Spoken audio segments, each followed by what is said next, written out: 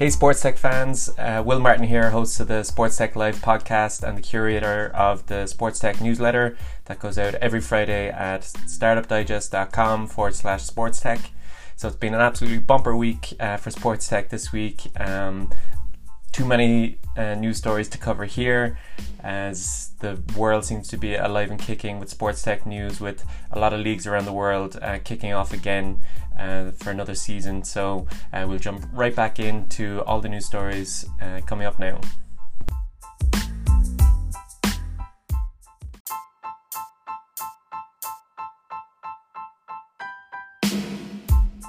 The first topic this week is going to be the streaming wars.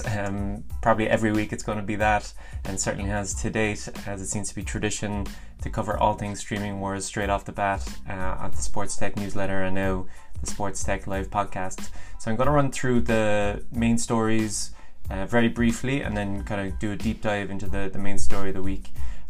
So Disney names former Sky CMO to lead OTT services in Europe.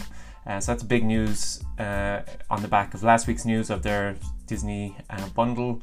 I kind of mentioned last week that it might not make big waves over in Europe just yet, but I think this appointment of former Sky CMO to lead their OTT services in Europe and in Africa is a really good sign that Disney are going to be coming strong for the European and African markets. So the second story is Sky New Zealand splashes $40 million on Rugby Pass buyout.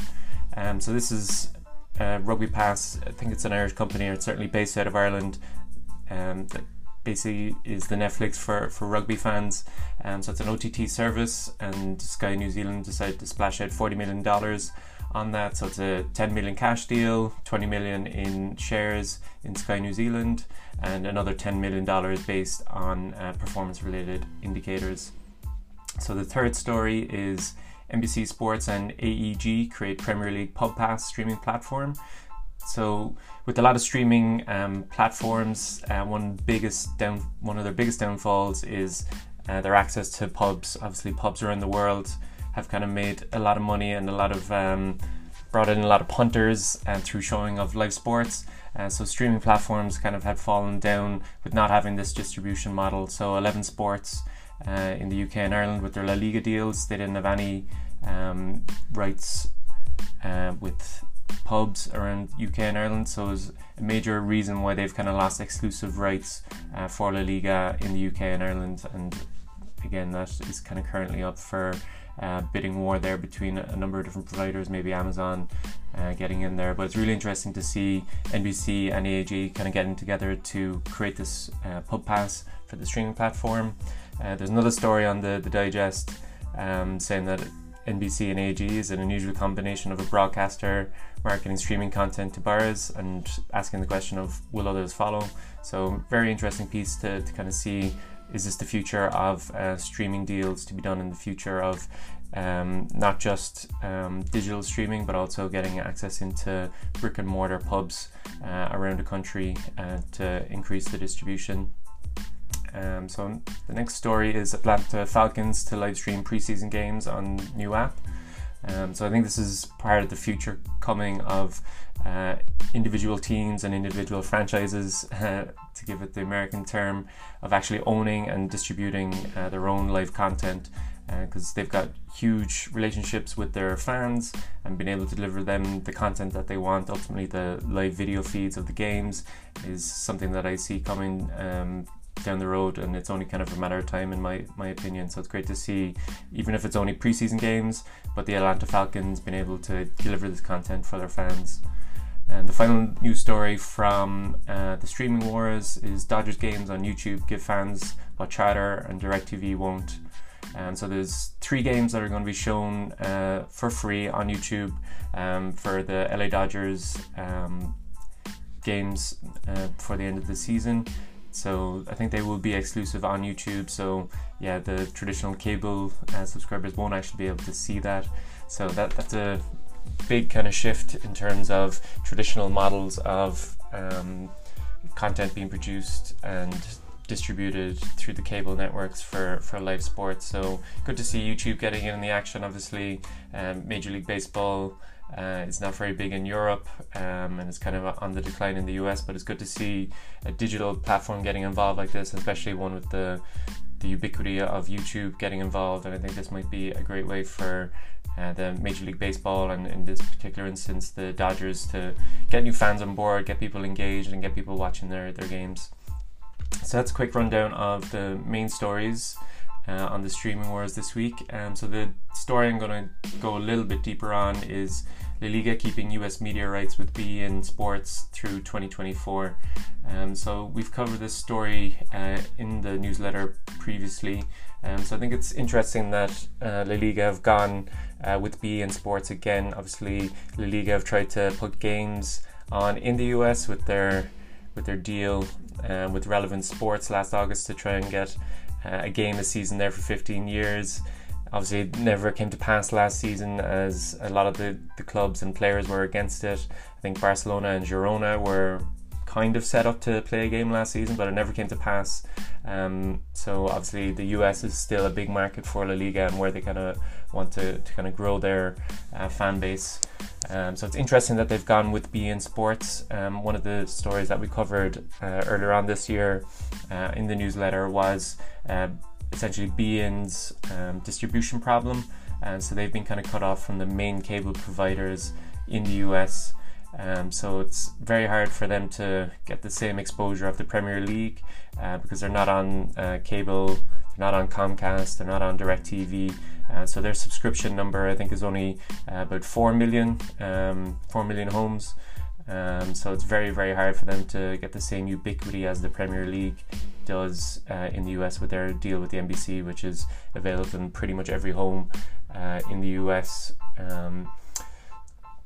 So the news story, it's not actually a confirmed deal at the moment at the time of this recording, but it looks like it won't be an exclusive deal between beIN Sports and La Liga.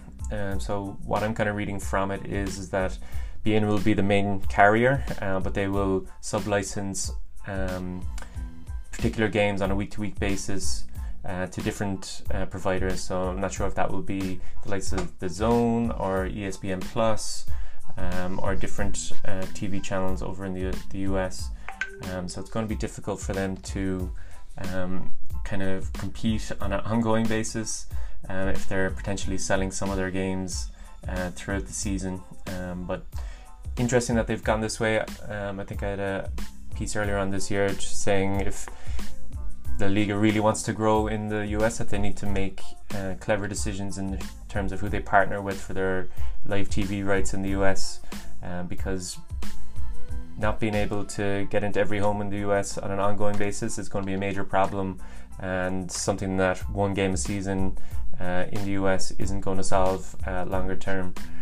So that's the main story this week in the street.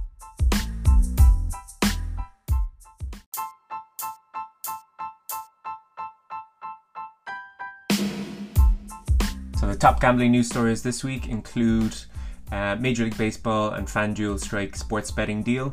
So this is another one of the main collaborations between a major sports league in the US and one of the main players in the gambling or the fantasy sports space. I think it will be a big deal in terms of the data that FanDuel will now be able to get access to, official league data directly from Major League Baseball. So I think that's the way it seems to be kind of shaking out, of official deals between the leagues itself, the teams themselves, and the gambling partners or fantasy sports partners. So the next story is Mad Money host Jim Cramer to launch NFL fantasy subscription service. So he's a huge, probably infamous, I'd say, kind of Wall Street analyst, tipster. He had an NBC show, pretty sure it's still ongoing, called Mad Money. Very much a big fan of using air horns and different kind of samplers to basically bring a very high energy show on the world of the stock markets, which was probably traditionally a very stuffy, boring, economic kind of driven analysis. So he's going into the world of fantasy sports with his under his company. This is called The Street.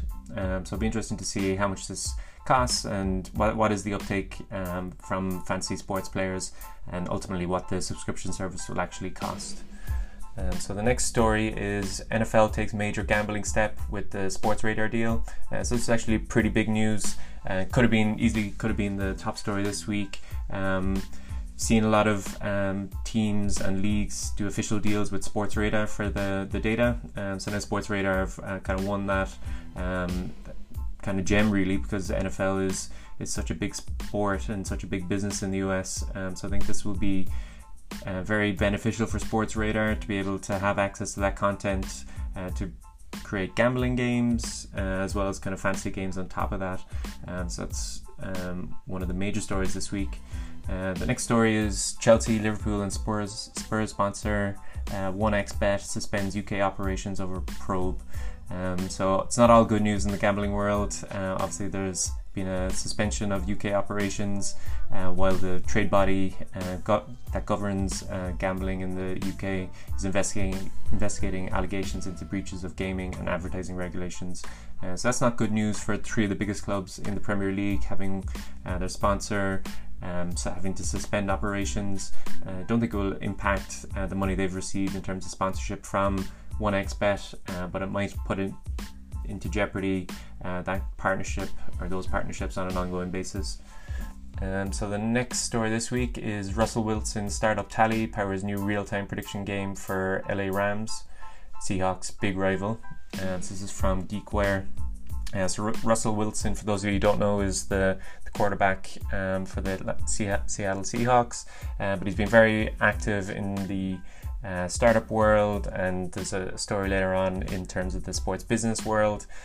So he's kind of launched this company Tally that do real-time prediction games. So it's probably the third or fourth team that have done similar kind of deals with kind of live prediction games.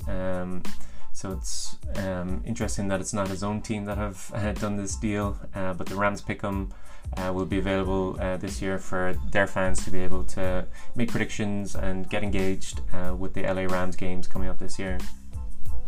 So the next story in gambling is Gambling, Africa's New Child Plague. So this is from the Sunday Times last week. So British betting companies and football clubs are luring hundreds of thousands of African children into an illegal gambling craze that Kenya's government say is destroying lives. So again, it's not all good news with gambling. Obviously it's illegal to do it under a certain age, and obviously in certain jurisdictions where it's not legal, but I think this is kind of tackling the advertising that goes along with all kind of major sports, and what we're going to see in the US now is going to be fascinating in terms of the gambling advertising that's kind of going to come with every game that you see now. So for those of you in the US that might not be used to it, it is pretty nauseating to see the amount of gambling adverts that go along with watching the Premier League. It's kind of before, during and after the game. A lot of them now actually sponsor the broadcast, so there's one last gambling advert going in for the kickoff of the action. So it's interesting to see the Kenyan government kind of taking aim at the gambling companies that are targeting the Kenyan market. So the next story is more, the NBA is exploring moving starting lineup announcements earlier.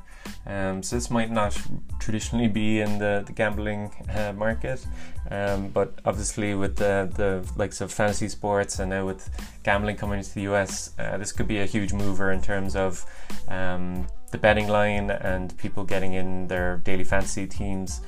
So it's interesting that they're going to be moving forward the starting announcements. So that is the main stories this week. So the story we're going to kind of do a bit more of a deep dive on is the Redskins. NBC Sports gets NFL approval for first predictive gaming live TV broadcast. So these games have been kind of ongoing over the last kind of week or 10 days or so. So the Redskins have played 2 preseason games already, and on the broadcast that goes along with the live show for Washington residents and subscribers to the NBC Sports Washington. There's actually live games or live questions that are kind of appearing on screen. So if you subscribe to the newsletter, you'll be able to see an example of that. So here you can see, it's a screenshot of the live broadcast. So it's the scrimmage between the Redskins and the Bengals. And the question at the bottom is who will have the most rushing yards this half. So it gives a number of different options and then a link to NBCSportsWashington.com/predict to win $1,000. So this for me is probably like the future of sports and sports gambling. Being able to watch the action and engaging then in real time against everybody else who's watching. So it's interesting to see this implementation of this being a banner at the bottom with the link to activate the person's secondary device. If they're 80% of people do it, that when they're watching something on TV, particularly sports, that 80% of them will have their phone out and they're engaging. So it's been able to marry the live stream on the TV that's coming in and to match the fan that's watching that, and being able to capture some data on the fans and allow the fans to potentially win $1,000 per quarter. And so I've actually taken a look at YouTube to see some live streamers kind of casting during a game, not showing the game itself, but showing the questions that appear. So what will happen at the end of this drive? Will it be a punt? Will it be a field goal, missed field goal, or a touchdown? So it's interesting to see this kind of develop, and this is just preseason games for now, but I don't think it'll be very long before we see this across the board for pretty much every team from a state where it's legal to gamble. So that's the main stories from the gambling news this week.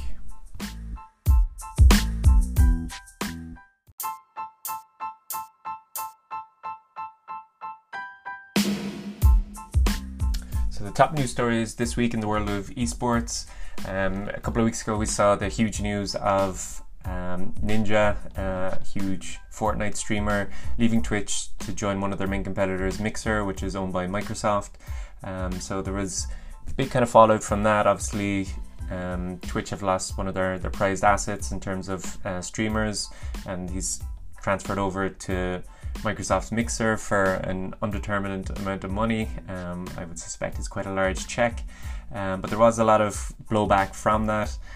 We saw Twitch kind of saying, yeah, well done, congrats, sorry to see you go kind of thing. But what they did after that kind of gathered a lot of controversy. So when users went to Ninja's channel on Twitch, they were still kind of promoting other channels, which I think is kind of fair game really. It's now a dormant account on Twitch, so obviously you've seen on the likes of YouTube there's always going to be a recommendation engine to keep users engaged with new content suggestions, but part of the problem is I think he had a link out to his new channel on Mixer, which I don't think they took too kindly in terms of from Twitch's perspective. So the main controversy really kind of came from one of the top suggestions on Ninja's dormant page on Twitch being a porn account. So I think it was a bootleg version of some pornography podcast or something like that was the top recommendation that users were being suggested when they went to Ninja's account after he'd left Twitch. So this has obviously created a lot of controversy.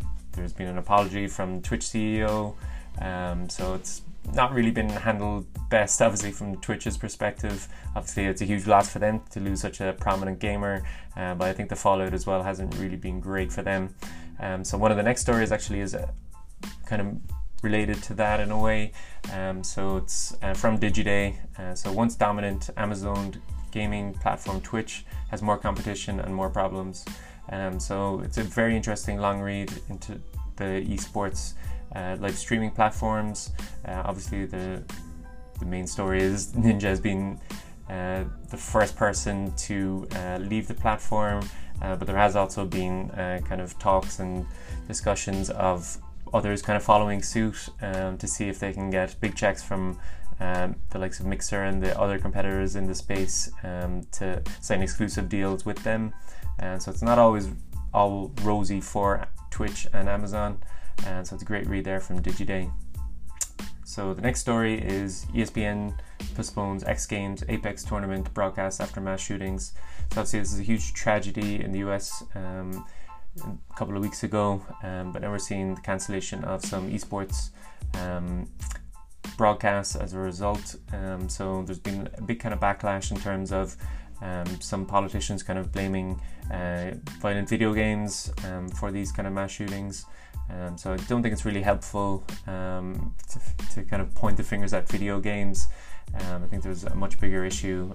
So I think laying the blame at video games is not really the answer. But again, I suppose it kind of shows that we've seen huge growth in esports and esports competitions, streamers. That it's not all rosy, that there is some issues inside. And there's one of the videos this week. It's from Hasan Minhaj from his Netflix show, kind of showing some of the uglier sides of esports and the gaming industry in general. So that's one of the videos of the week this week, if you want to check that out. So the next story this week is Twitter data shows major increase in gaming engagement on platform. So there's been nearly 700 million tweets focused on gaming this year, so that's a 30% increase from 2018. So I guess we've all kind of seen it here at the newsletter, just the explosion of esports over the last kind of year. So Twitter data kind of showing that up as well. So the main kind of stories I want to talk about this week is people, companies, sports clubs kind of getting involved in the esports world. So kind of 4 related stories that I kind of wanted to kind of focus on as one. So FaZe Clan receives investment from Offset. So one of the famous rapper groups in the US from Migos. So he's actually bought into the FaZe Clan. So now they're going to be kind of partners there. Another related story is NBA All-Star Kevin Garnett invests in Triumph Esports. Another related story is Celtic enter Call of Duty Esports Championship team. And then in kind of conflicting news to that is Stan Kroenke's League of Legends franchise deal collapses. So it's not all positive news in terms of deals coming out of the esports world. But I guess one of the biggest kind of ones really was obviously Kevin Garnett is a huge star in the NBA world. But I guess the one I kind of wanted to focus on was the investment from Offset into the FaZe Clan. So that's a huge deal for me. Because we've kind of seen the coming up together of different worlds. So obviously rap is a very different form of entertainment from esports, but you can see the two kind of coming together when Offset, better known as Clary Kendrill, being a big esports fan and gamer himself. So he's commented, or he's quoted as saying in relation to the deal, "I love gaming and esports is the future. These two facts make it only right that I be part of the biggest esports organization with some of the best players in the world." So I think this will be a very good, mutually beneficial deal between the two. So the release dubs the rapper as FaZe Offset. So this could be a tip of the cap to what might be coming down the future. That, you know, will he actually be playing at tournaments? Will he be involved in their promotional material? Will he be dropping new songs, mentioning FaZe? So Lee Trink, the CEO of the FaZe Clan, added, "FaZe Clan goes beyond gaming and esports. We're leading transformation in culture and entertainment. Offset represents a new generation of cultural leaders who understands that shift. FaZe Clan is redefining what it means to be an iconic entertainment brand, and working with a visionary like Offset is another step towards the future. We not only dominate in competitive gaming, we are setting new trends across content, merchandise, brand partnerships and beyond." So Offset is one of the latest in a long line of rappers who've entered esports, but I think this is one of the bigger ones, and it'd be really interesting to see what comes from both camps, from FaZe and from Offset in relation to this. So that's the top esports news this week.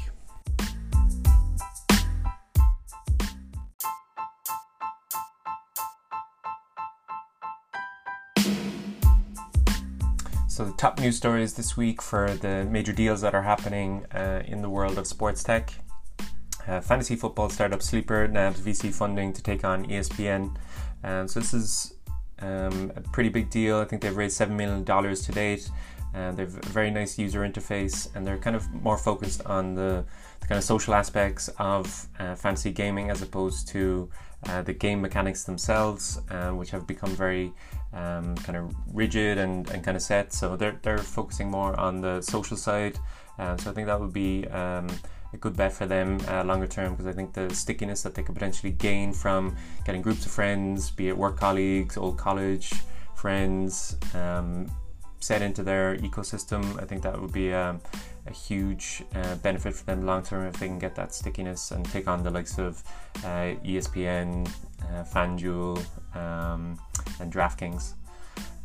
So the next story is Behind the Numbers, analysing Joseph Tsai's proposal to own the Brooklyn Nets outright.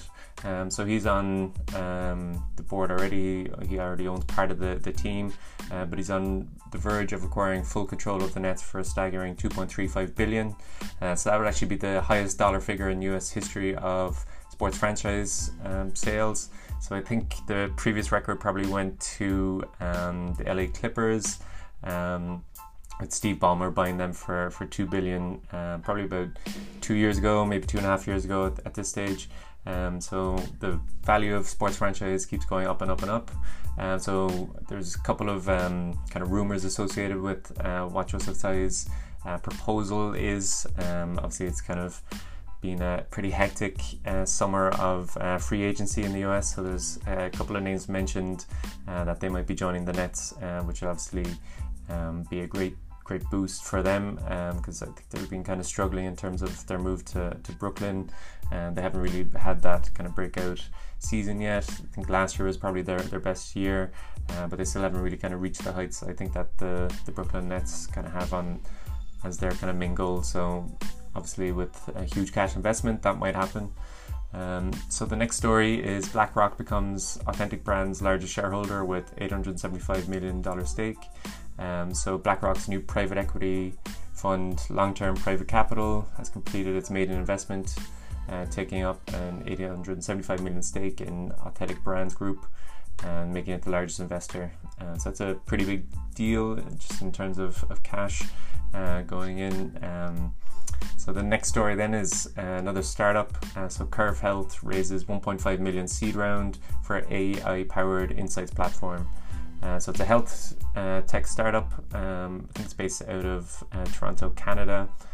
So this is a $1.5 million seed round. So it allows users to extract physical health and performance metrics with AI. So it's another one of those companies that are looking to kind of blend AI, but also with some sort of image capturing device. So very interesting to see. And then the main news story I kind of wanted to cover this week, I kind of teased it out in the previous section with in the gambling section, about Russell Wilson, but he joined a number of people who bought into the Seattle Sounders. So Seattle Sounders, Russell Wilson, Kira McElmore join MLS side's ownership. So Super Bowl winner Russell Wilson, his Grammy Award winning singer and wife Kira, and rapper Macklemore have joined the ownership group of Major League Soccer side Seattle Sounders.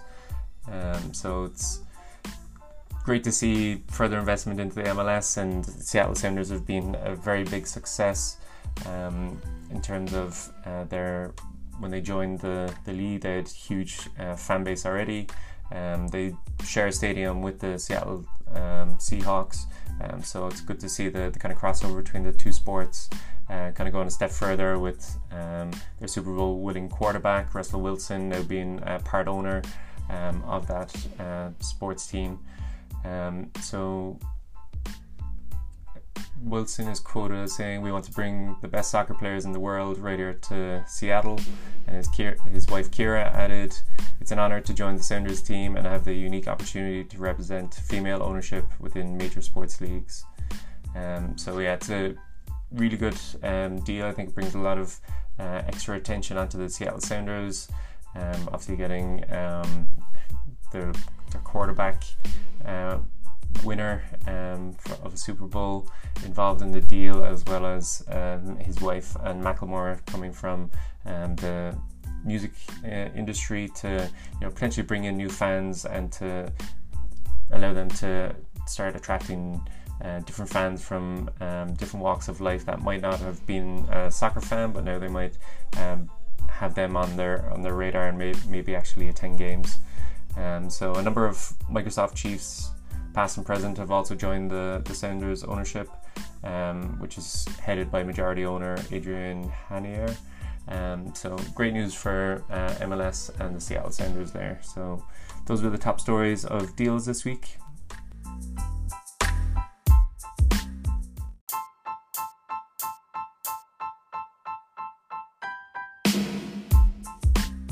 So the top news stories this week in terms of content: DirecTV faces revived antitrust suit over telecasts of out-of-market games. So they previously faced a lawsuit in the past, which didn't kind of go anywhere, but now it seems to be rearing its ugly head again. So that will be taken to a court from next Tuesday in the Ninth Circuit Court of Appeals. So I think the argument here is that the NFL is kind of acting like a monopoly, given that they pool all the out-of-market games and sell them as a package, predominantly to DirecTV for a number of years. So I think the main question here is what the court case is going to hear is what if NFL teams competed against each other and made their own TV deals? So there is an old law that allowed for sports broadcasts to essentially act like a monopoly and package these games and sell them to one individual buyer. So don't know which way this will kind of go. Might make its way to the Supreme Court to see if that law might be rolled back. I think individual team deals make sense for the big teams, but not so much for smaller teams. And coming as a European, I like the way the US kind of model works. Kind of keeps all teams thereabouts in terms of their income and the wages they pay. It's very equal, so it's no one team can kind of dominate. La Liga kind of seen problems when they had or when they allowed teams to do their own individual deals. Real Madrid and Barcelona got 80 to 90% probably of the TV rights for Spain, and it just resulted in them kind of dominating year after year after year. Whereas now over the last kind of couple of years they've done deals based on the whole league and a more fair redistribution of that wealth. So it'd be interesting to see what happens at the end of this court case, because it could change up the TV rights deals market in the US across all sports. So the next story is behind the scenes at the ACC network. Women are running the show, so it's first for sports television. The ESPN's management team for the new ACC network. It's almost entirely comprised of females. So that's great to see for the world of sports. Obviously, we had a hugely successful Women's World Cup this year. I think there's going to be a huge push across all different sports to get more female participation in the sports, female fans watching and engaging in the sporting action. But to see a sports network also being female-led is great to see. Obviously, the analysts and the presenters and the hosts will predominantly be female, but also the people behind the camera, like the producers, are also largely female. So that's a good news story there for the world of female sports. So the next story is HBO has launched a weekly Hard Knocks podcast hosted by Peter Schrager. So it's a huge cult following, the Hard Knocks TV show on HBO. So now they're going to have a companion podcast, which seems to be the flavor of the month. I'm not the only one who seems to be launching a podcast these days. So the next story is NBA sets earlier start times for TV doubleheaders. So this has been kind of an ongoing battle in the US. So the NBA and its two TV partners, ESPN and TNT, will air fewer late night doubleheaders next season by pushing start times earlier. So I guess the debate really kind of comes of US being such a large market, covering 3 different time zones, and that late night doubleheaders from the West Coast result in East Coast fans having to stay up till like 1 a.m. or 2 a.m. To actually watch the action. Obviously it might impact then on fans attending the games on the West Coast, that they might have to leave work early to get to the games, and that they might be starting earlier, but there still will be late night games, just significantly fewer of them.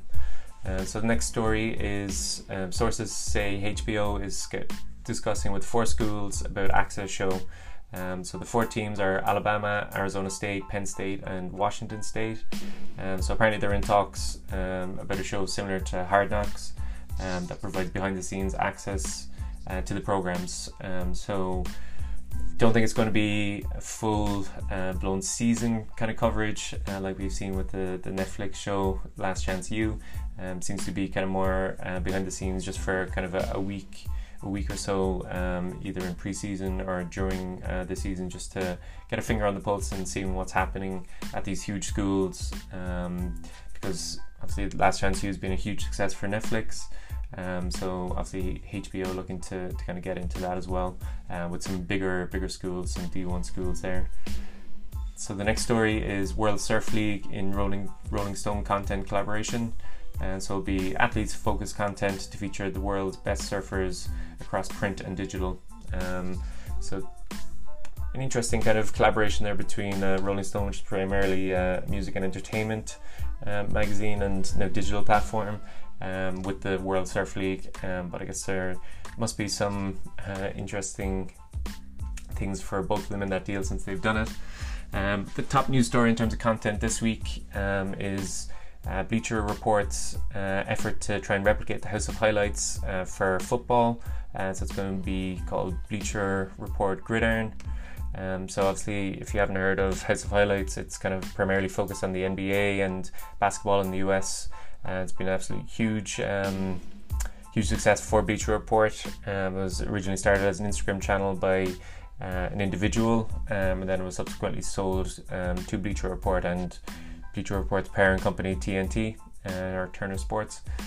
So they're looking to launch one for football. Obviously it's called Gridiron, as I mentioned previously.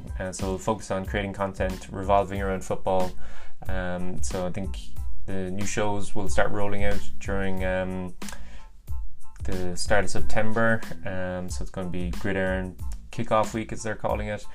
So we'll premiere with 2 all new original series: Ditch the Playbook with Lefko, not sure who that is, and Untold Stories. The company is also going to be launching its first live Sunday game series, the NFL Betting Show. So again, it's kind of on that trend of seeing sports gambling kind of going everywhere in the US right now.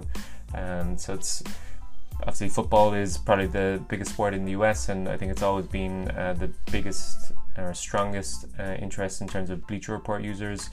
So it's great to see what started off as kind of just a news site kind of moving more and more into this kind of custom content, video content, podcast content. They even do cartoons for the Champions League, since they've now have those rights for the Champions League. So to give you a quote here from the Bleacher Report: "There's absolutely no denying that the Bleacher Report user is likely a passionate football fan. Until now, we have never had a formalized program in place to give these fans a one-stop destination for all their needs," said Howard Mittman, Bleacher Report CEO. "BR Gridiron is our solution to serve our community and put muscle behind a premium content plan that will entertain and educate a younger audience who is looking for something different in the way sport is covered." So I guess that's probably a shot across the bow to the likes of ESPN and NBC, who, you know, they've always been kind of accused of being old, stale and pale. So it's, you know, the traditional old-timer kind of analysts in the studio. So I guess Bleacher Report are probably going to take a different tack with much younger faces, probably people from the Instagram world or YouTube world that already have a kind of a following to be the face of their new shows. So Mittman says BR Gridiron will be supported by a comprehensive marketing program that begins with a major crossover event, Bleacher Report Vegas Football Week, which combines the Bleacher Report betting and the Bleacher Report Gridiron Barns in Las Vegas the week of the 19th of August. So this is this week, so we'll probably see a lot more stories coming out of this next week. So Untold Stories, which follows Bleacher Report writer Master Testofferson as he meets with former NFL players to share a story that fans may think they know but have never heard from the athlete's perspective. Your Fantasy Fire Drill, Bleacher Report's new interactive fantasy football show, will go live at 8:30 a.m. Pacific time every NFL Sunday to help fans set their fantasy rosters before kickoff. And so from my perspective, I'd be interested to see what the interactive element of it is. Will it be a kind of a live phone-in show with people asking questions of who they should draft for their football team? But it's another way of kind of seeing the world of fantasy sports and gambling kind of coming into this kind of broadcast model of content. So those are the major stories this week in terms of content.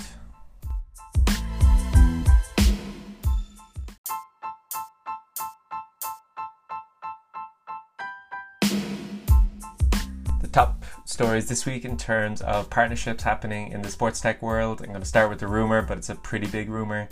So it's Raheem Sterling's $120 million Air Jordan deal would elevate him above Zion Williamson's earnings with the iconic shoe brand. So for those of you who don't know, Raheem Sterling is a Manchester City and England striker, kind of midfielder, winger, striker. So he'd be the first major sports star from the football world to do an Air Jordan deal. And so we've kind of seen Air Jordan kind of move from just football into the world of football or soccer. They did an exclusive deal with PSG for exclusive rights to be their kit manufacturer. So it's actually the Air Jordan brand that appears on PSG jerseys, not the Nike brand. So I think that runs for another couple of seasons in terms of it being an exclusive deal for Europe.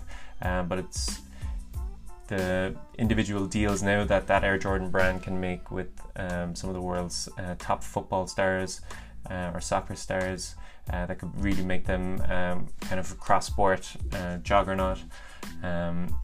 So the next story is soccer jerseys are prime real estate for advertisers and sponsors. So this is from Axios.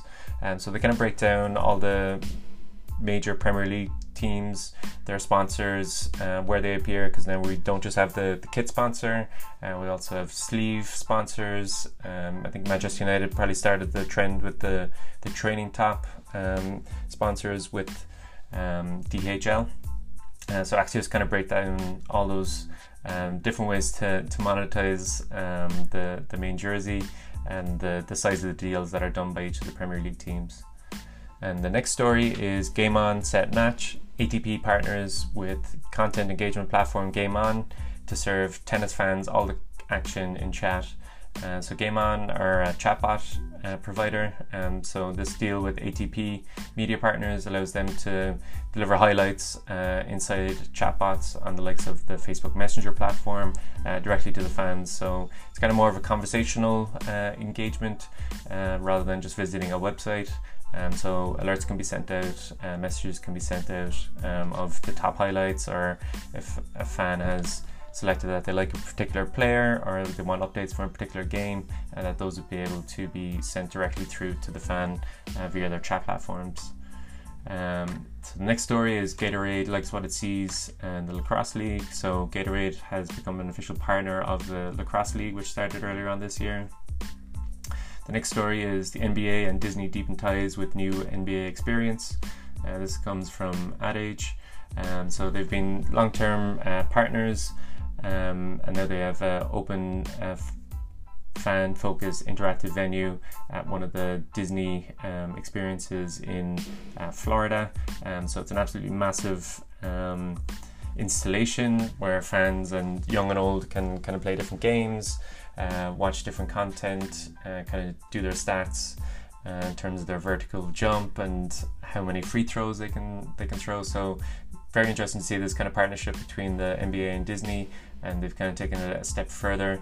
So obviously we kind of saw last week with the Disney Plus bundle, and it kind of bleeds into, will there be kind of real world kind of perks of having a Disney Plus bundle, like cheaper access to this NBA experience, or even indeed to Disney parks around the world. So I think Disney are making a big push into this new future. The next story is DAZN Canada and Adidas kick off a new era of Premier League coverage with advertising partnership. So DAZN in Canada have won exclusive rights for the 380 game seasons of the Premier League in Canada, and Adidas are going to be one of the primary sponsors of that. So we'll see content coming along with each individual game being presented by Adidas, their major sponsor.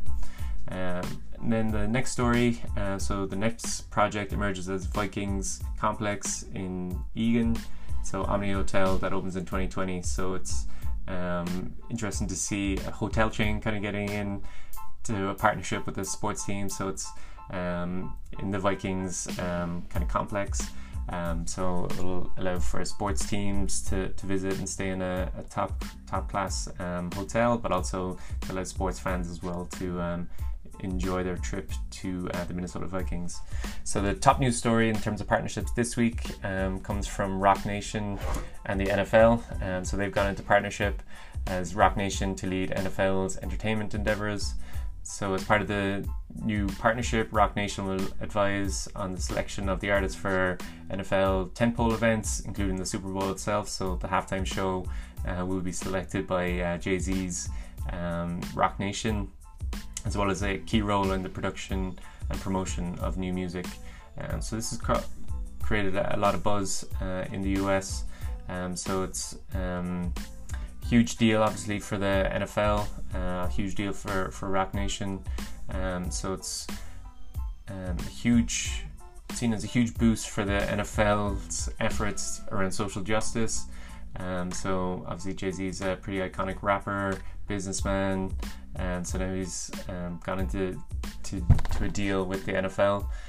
So there has been some kind of criticism of Jay-Z in terms of this with the Colin Kaepernick kind of situation, but Jay-Z kind of responded to that pretty well, I thought, just saying that was the first step, taking a knee to draw attention to the social injustices, and now that this is kind of the next step to help kind of solve those problems. So I guess Jay-Z, or Sean Carter as he's also known as, kind of sees this as his chance to kind of change things from the inside, to inspire that change, to make things better kind of longer term. So Roc Nation has shown that entertainment and enacting change are not mutually exclusive ideas. Instead, we unify them. This partnership is an opportunity to strengthen the fabric of communities across America. The NFL and Roc Nation share a vision of inspiring meaningful social change across our country. We are thrilled to partner with Roc Nation and look forward to making a difference in our communities together. So be fascinating to kind of watch and to see who gets the nod for the Super Bowl show, halftime show this year. Obviously there's a lot of work to be done in terms of the kind of social injustice kind of campaign that they're kind of be working on throughout this kind of the length of the deal. So that's the major story this week, and I guess it will be a developing story as the season kind of progresses and we see who does perform that NFL halftime show. So that's the top news stories this week in terms of partnerships.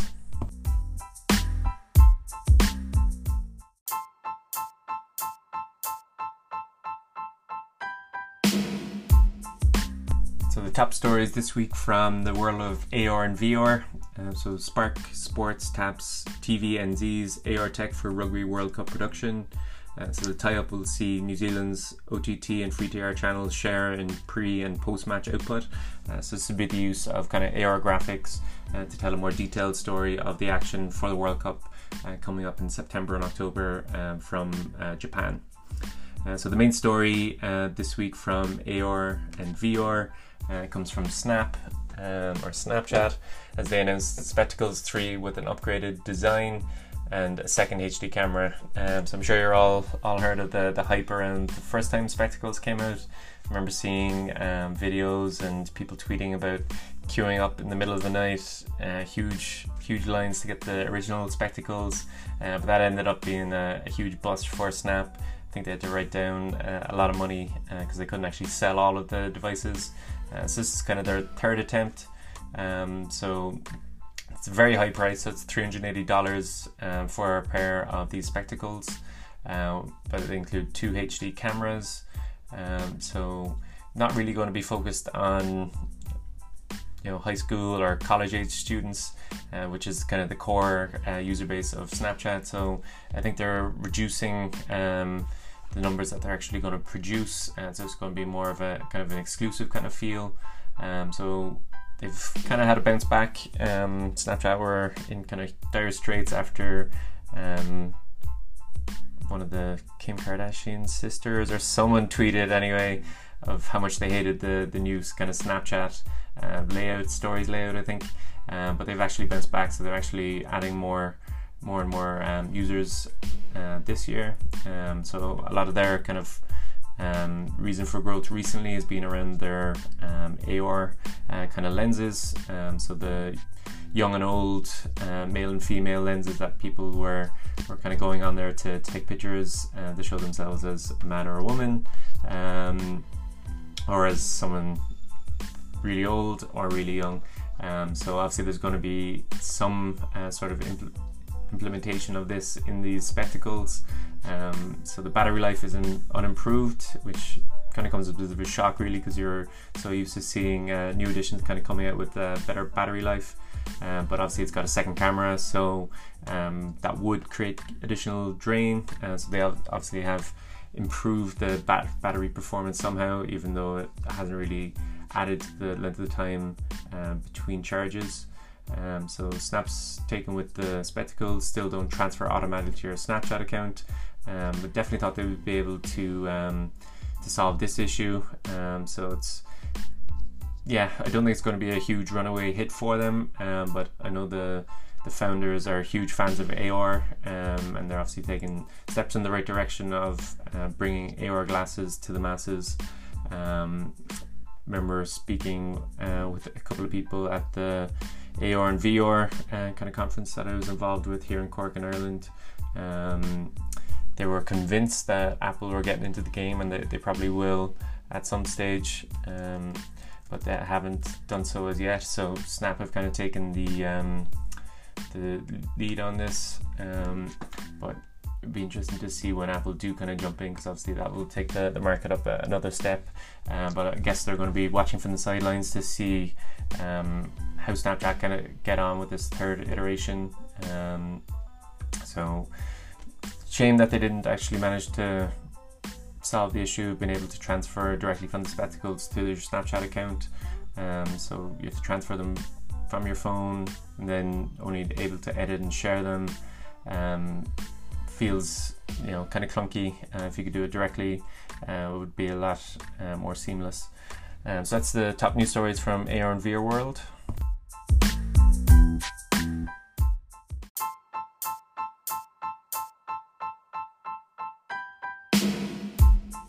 The top news stories this week from the world of marketing. So NFL ad market for 2019. CBS expects vibrant year. So the NFL season is just a couple of weeks away. So executives at CBS are saying that the sport remains strong and resilient to outside pressure, with advertisers still eager to reach the wide number of viewers that tune into live games each week. So the NFL is still the most popular sport in the US, and when you look at the top 50 or top 100 events for live TV engagement, NFL kind of dominates those lists. So obviously it's going to be another bumper year for the NFL ad market, but I guess my kind of bit on this is like how much of that is going to come from the likes of the gambling companies and the fantasy football companies that are going to be looking to start tapping up these viewers to get them to join their gambling or fantasy sports service. So the next story is how women in sports are changing the game for marketers. So this is a piece from Adage. So it's kind of going through the increase in participation and I guess kind of exposure through things like the Women's World Cup, and how these kind of sports personalities are attracting interest from marketers to try and use these kind of figures to be influencers for purchasing decisions. So the next story is Mets playoff push means advertisers pay double on team-owned SNY. So the New York Mets are having a good season, it seems. So now they're going to be increasing the costs to advertisers that want to advertise for the kind of closing games of their regular season, because obviously they're on a good season, so a lot more people are tuning in. So with that comes higher demand. So the team are actually kind of charging double. So the next story is Levi's tailors sports marketing strategy as athletes become influencers. So it kind of goes without saying that athletes are amongst the biggest kind of influencers in the world if they've got a good kind of social media strategy.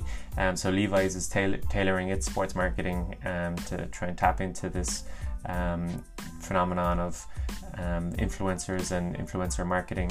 So that's from Mobile Marketer, which is a good read. So the top news story this week in terms of marketing is place your bets. Google will finally lift its ban on fancy sports ads. So Google have always kind of taken a different approach, it seems, to gambling, not allowing gambling apps in the App Store for a long time, even if you were in a regulated market. And obviously they always had a ban on the fantasy sports and gambling. So it's preparing to lift its long-standing ban on advertisements for fantasy sports services, Adweek has learned. The change, which will be rolling out in select states by the end of this month, will allow media buyers to advertise across Google Ads and DV360, offering media buyers access to the booming high-intent audiences across Google Search, YouTube, and more. So obviously Google are trying to get in on this kind of new gold rush for the world of fantasy sports and for sports betting. So until now, Google was the only major digital network that refused to take advertising dollars for fantasy sports space, according to Mike Raffensperger, the CMO of sports betting brand FanDuel. So it's interesting that the article calls FanDuel a sports betting brand and no longer just a fantasy or daily fantasy sports brand. So outside of the US, the Google's been no stranger to the world of sports betting. So in the EU and in regulated markets, they've kind of allowed these services or these ads to be kind of taken out by marketers. So obviously the US, with its new kind of rules governing gambling, we've seen Google kind of take a step back in terms of the ban for fantasy sports and sports betting.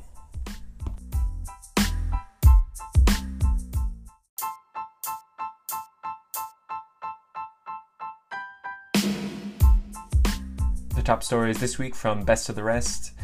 So Auburn fans want something new, but not a new logo. So Auburn football is an institution in the US and they've had the same logo for 53 years. But Auburn revealed that they're planning on changing this to make it more symmetrical for digital.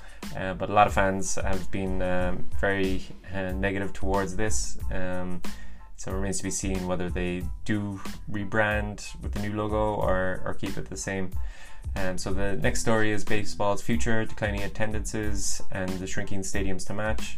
So an interesting piece here from USA Today, kind of talking about the dip in attendance from baseball around the world. So it's probably no longer America's pastime, but it's interesting to see that they've kind of responded to this by actually shrinking their stadiums and finding new ways to attract new generations of fans. So having different subscription packages for fans, so ones without dedicated seats, ones that you can just essentially just go to the stadium bar and watch on the closed circuit TV broadcast of the game, so you can get to enjoy the atmosphere of being at a live game without a dedicated seat to go watch the live action. The next story is from Ohio State and their application to try and trademark for the word "the." So it's one of the most commonly used words in the English language, but Ohio State are trying to get a trademark for that for some reason, so don't think that will happen. The next story is from Andrew Jenkins and his post-NFL career in sports media.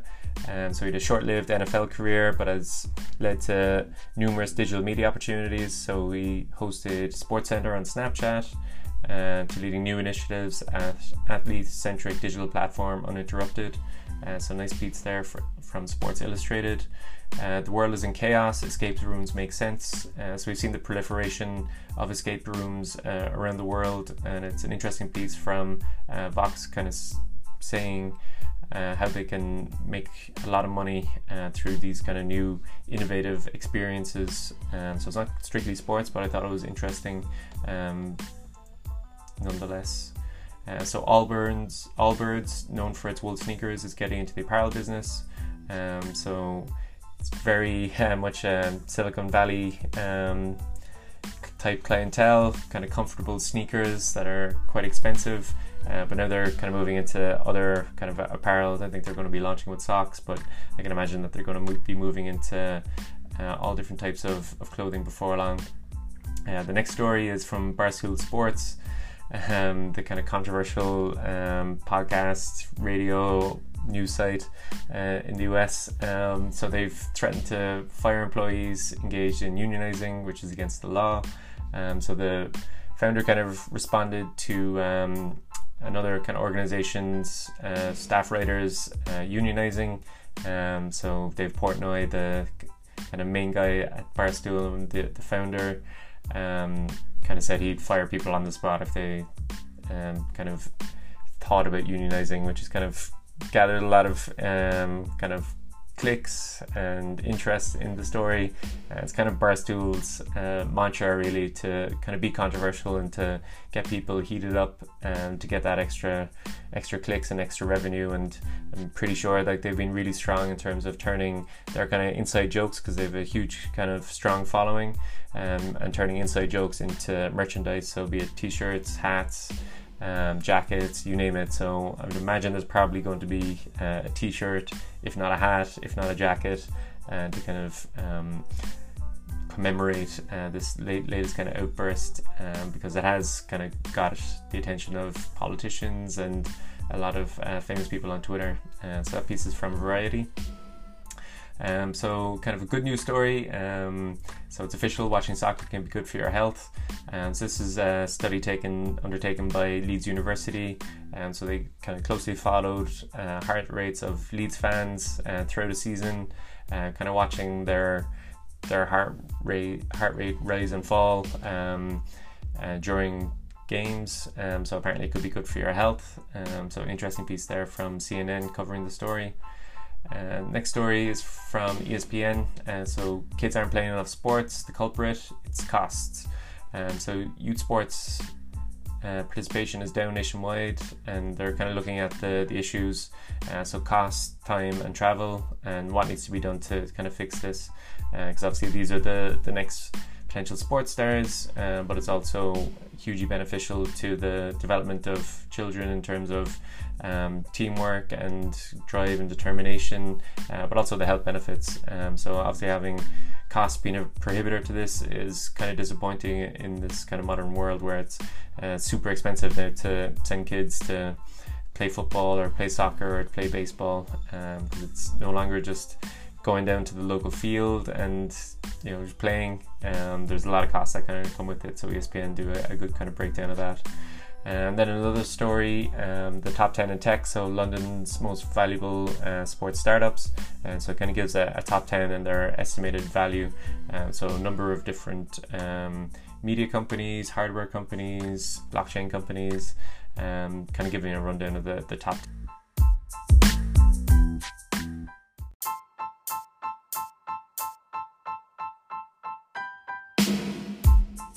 Two videos of the week this week. So the first one is from Don White, CEO of Satisfy Labs.